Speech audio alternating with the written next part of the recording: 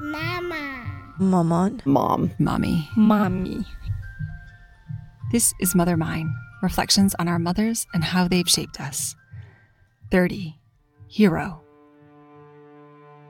Growing up with my mother was not very easy.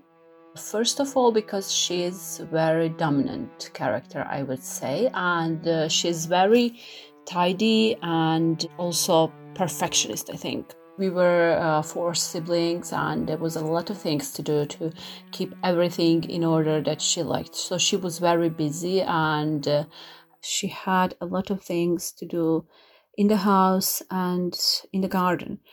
She liked gardening actually very much. She likes it even today, though it's difficult for her to do it now because of her health conditions. She still likes to plant some food in our small garden.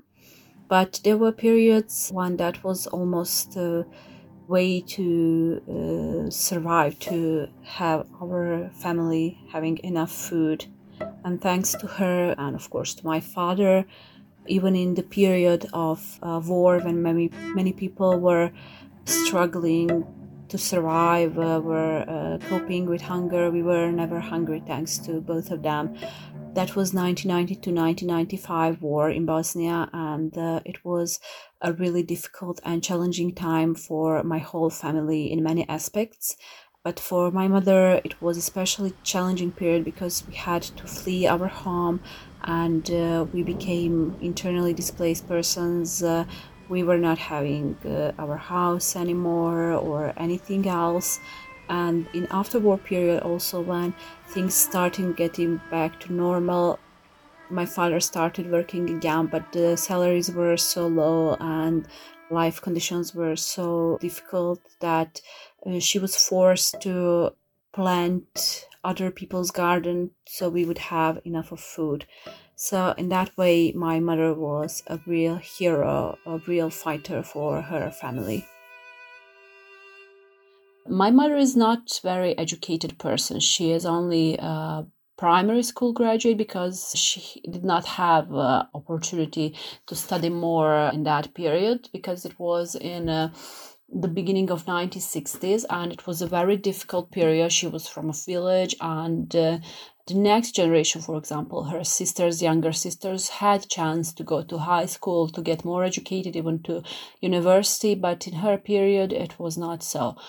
Despite that fact, I can say that my mother is extremely clever, wise person, and that I believe that if she had a chance to educate herself more, she would definitely become at least, some high position in some company or somewhere. She's that kind of person, I could say.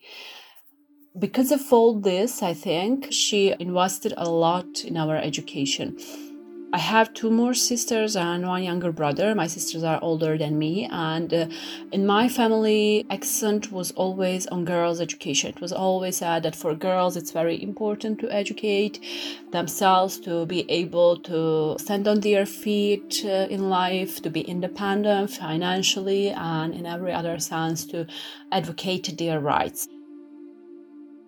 There were many periods when I maybe could not understand my mother, especially in my teenager years, because that was the period when she was already getting into menopause, and there was like war of hormones in the house.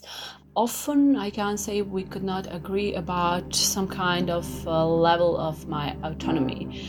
As I said, she's a very dominant person and she wants to control a lot. And I'm also a very independent person. So since my childhood, I always wanted to do things my way by myself. So we had maybe some arguments about that topic most.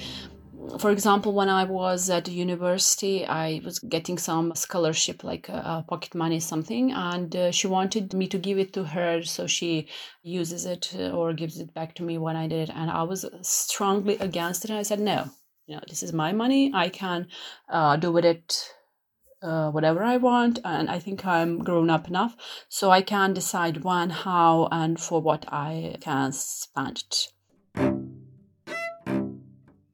After my graduation, I started working in another city, and being away made somehow our relationship maybe even better and stronger. A few years later on, I went for doing my PhD abroad in a different country where I did not know anyone, where I did not know language, and process of doing PhD, those who didn't know that it's very difficult.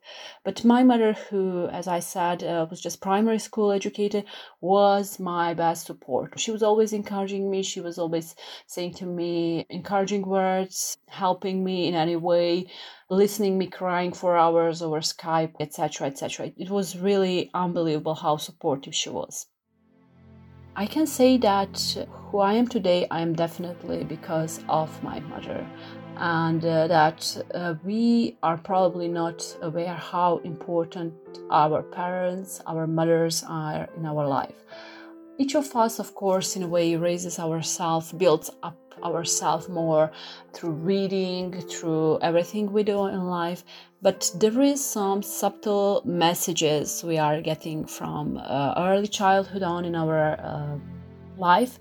And those are some things that cannot be replaced or done later, added later in our life if we don't get it. So I think I got a solid basis of good moral, good working ethics, about basics in life, about some order in life, and I think all those characteristics helped me become who I am today, and that they will be helping me through my life until then.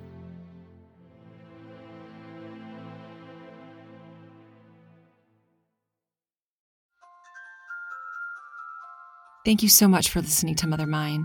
I'd like to say a huge thank you to all of our contributors.